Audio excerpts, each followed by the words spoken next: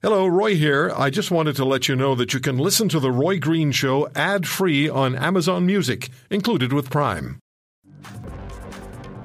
Where healthcare, politics, and COVID intersect.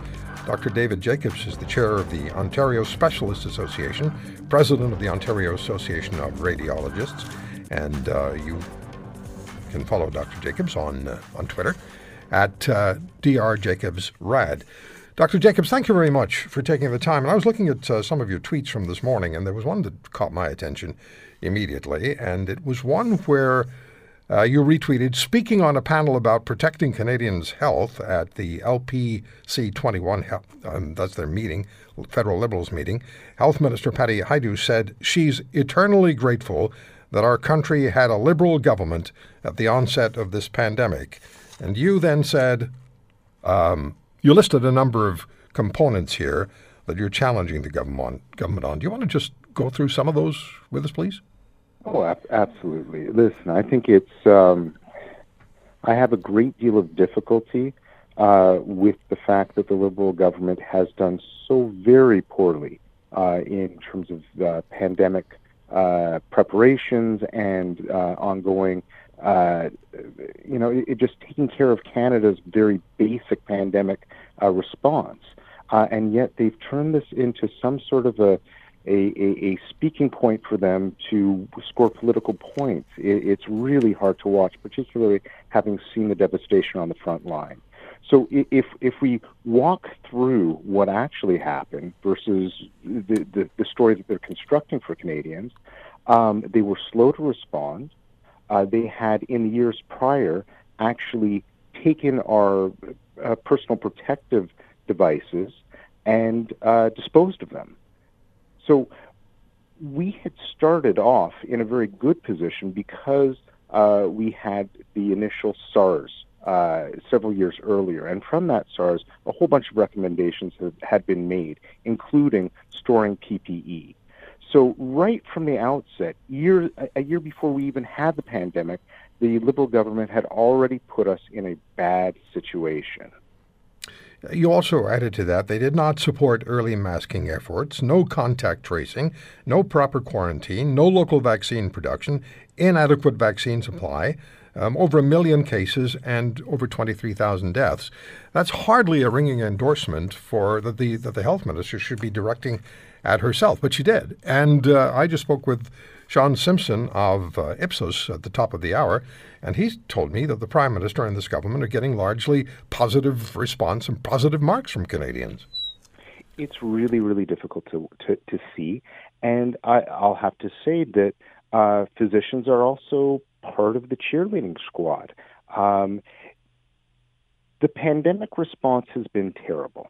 Let's not try and shine this up. If you think that the U.S. response was terrible, then you have to look at our border and realize that we have very similar numbers, but nowhere near the same vaccination rates. We don't have nearly the same volume of vaccines available. So if you were quick to criticize Trump and the Trump administration, and God knows there are a lot of reasons to criticize them, then it's really hypocritical if you turn around and think that everything is all rosy in Canada, because it isn't and it hasn't been.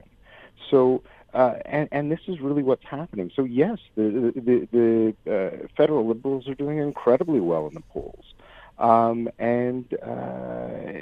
It just doesn't make any logical sense if their popularity should be based on the response to the pandemic. Clearly, their popularity is based on something else. Mm-hmm. Canada's about to surpass the United States in COVID infection per million population numbers, which is something to take note of. And now Americans are being warned by the CDC not to enter Canada, even if they've been vaccinated. There's a real perspective that maybe folks are missing on this one. But it's very, clearly we're not doing very well. We've got our ICUs are being tested in terms of their capacity limits. We're having to ramp down elective surgeries. We're being told to stay in our homes. This is a pandemic that in Canada is going in the wrong direction. At this point in time, we should be opening up, enjoying the warm weather, reconnecting with friends and family, but we can't do that because of the fact that the federal government didn't produce vaccines locally and didn't procure them appropriately. Vaccination is the only way that Canada has out of this pandemic. There are far too many cases for us to be able to do proper contact tracing, quarantine, isolation. That ship has sailed a long time ago. So vaccines are the only way, and we just simply don't have the adequate volume to get us out of it quickly. Dr. Jacobs, do you have confidence that the vaccine reality in Canada today is going to improve significantly enough, or sufficiently significantly, by the fall, that we will be in a position where we will emulate other countries that are achieving herd immunity? And I'm seeing some of that in the United States. I was watching the Masters yesterday. None of the golfers, none of the caddies were wearing masks. Watching the people, the crowds weren't nearly as large as they usually were, but they weren't masked either. There's a greater sense of confidence, probably greater herd immunity in the United States than there is here, where people are quite anxious. Do you have hope that by the end of the summer, we'll be in a similar situation to the United States? My hope, and so the short answer is no. We don't have the sufficient volumes coming in, and we're already seeing that there are some questions around some of the vaccines that have come in, which will lead to further vaccine hesitancy. So I don't think that we're going to get there. And my only hope is that the U.S. is so incredibly successful with their vaccination efforts that we'll be able to start to draw from the factories producing vaccines in the U.S. So we'll be able to buy them just as a commodity. Yeah, we never should have been in this position to begin with. There's no reason, there's no excuse for the situation we're in. I've spoken with the former president and CEO of GlaxoSmithKline on a number of occasions, Mr. Paul Lucas, on this program, and he's pointed out the vaccine production capability in Canada was tremendous as recently as 2009, and it's not absent now, as the federal government has suggested. How bad are things in the hospitals right now? Well, listen, we've got, we can always create a little bit more capacity. We've always got a little bit of wiggle room. So long as you have, a hospital will have its formal ICU, but then we have step-down units that you can kind of buff up, and then we have recovery units for the OR and recovery areas in diagnostic imaging for procedures that we can buff up and kind of use as makeshift ICUs. So we're not at the point, we're not at a breaking point yet, but we are at a point where we've pulled the fire alarm and we need to slow things down so that we don't stress our ICU capacity. And that's a real problem because we're already 250,000 medical procedures behind. And this is just going to add to it. What we're trying to do at a number of the hospitals is we're trying not to make the same mistakes, so we're keeping diagnostic imaging running so that we don't get further behind on CTs and MRIs, which are really one of the main ways that we diagnose cancers in patients. So we're trying to keep up, but we will fall further behind because of this. You said earlier in our segment that some in the medical profession are cheerleading the federal government. If I were to sit down with an ad hoc group of physicians, you being part of them, or part of the group, and I were to ask the question or put the proposition forward to address the point, where does healthcare, politics, and COVID intersect? What are some of the talking points? What would I hear? What would we hear? For the most part, you wouldn't hear from me because I represent a very small fraction of physicians. My point of view has been overwhelmed. Now, let me walk that back a little bit. I represent a very small percentage of vocal physicians. I think that many of my positions are just simple common sense and just a neutral read of what's happening in the medical world. So what we've seen is a rise of political activism amongst physicians, and that's happened over the last few years.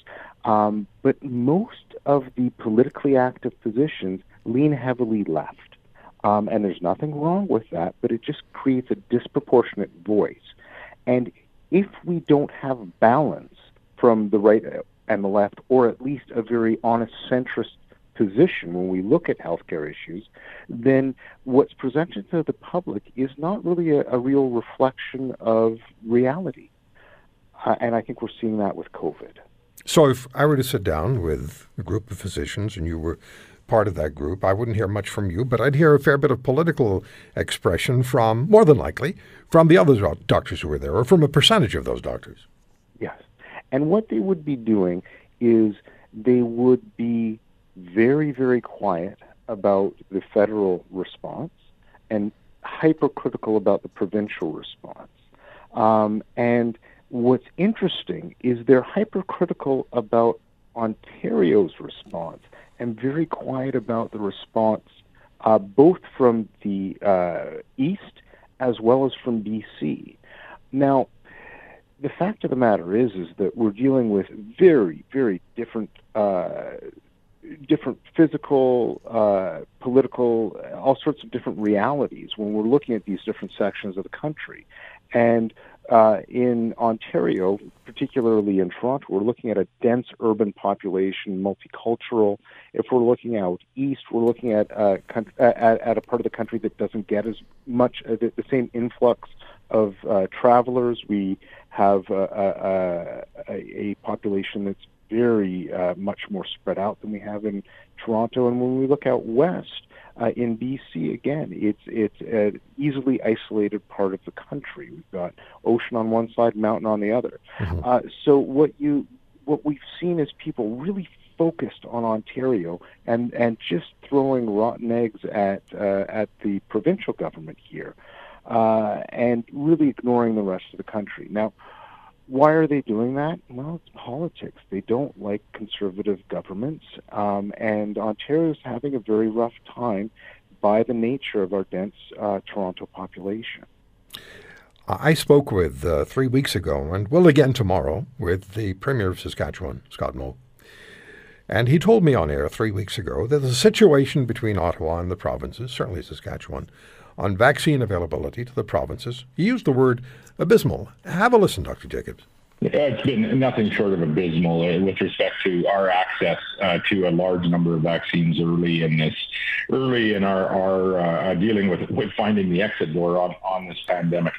So there's Scott Moe from 3 weeks ago, and when I speak with him tomorrow, I don't think I'll be hearing anything particularly different, but it seems as though the praise and the self-praise is coming from the Liberal Party in Ottawa. It is. They're looking at themselves in the mirror, telling themselves that they're great, and then their loyal following is more than happy to applaud when they say it. Let me explain to you why it's a disaster. When you have a population of 38 million that need 2 doses, right, you're looking at almost 80 million doses that are required. Now, we're going to cut some of that out for the younger group, but eventually the younger people will get vaccinated as well. If you have a very small supply of vaccine coming in, then you're forced to ration those vaccines, and you have to decide which groups they're going to go to. As soon as you have to decide to target a group of people, you're doing a targeted vaccine campaign. That means that you have to know who those people are, you have to contact them, and you have to, and you have to go to them as well, because some of them are unable to leave their homes. That takes a tremendous amount of time and resources. When you have more vaccines than you can count, that's when you can do a whole population vaccine strategy. And that's what we've seen in the UK, and that's what we've seen in the US. Mm-hmm. They went from a targeted to a whole population strategy very, very quickly. A whole population strategy happens quickly. You can have people drive by in their car, jab them in the arm, off they go. Mm-hmm. So the idea that we are somehow in a good position with our vaccines is completely false. We're in a reasonable position in terms of protecting our most vulnerable, but there are multiple layers of vulnerable people that we haven't even come close to getting to. And the proof is in the ICUs. Our ICUs are filling up. So there's a huge disconnect between what we're hearing from the Trudeau government and what's actually happening on the ground. In the 20 seconds we have left, what's your advice to Canadians when it comes to vaccines? Because, as you know, there still exists vaccine hesitancy and there's vaccine controversy. Well, I've seen COVID-19 up close.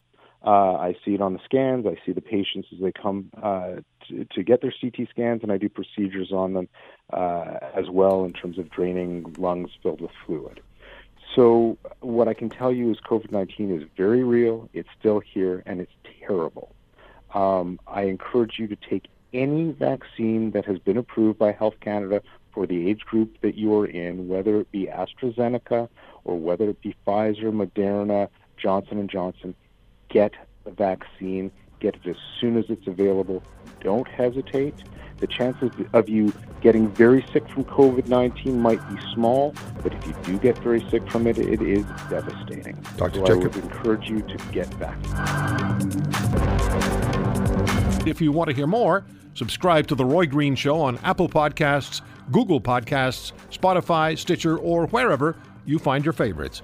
And if you like what you hear, leave us a review and tell a friend. I'm Roy Green. Have a great weekend.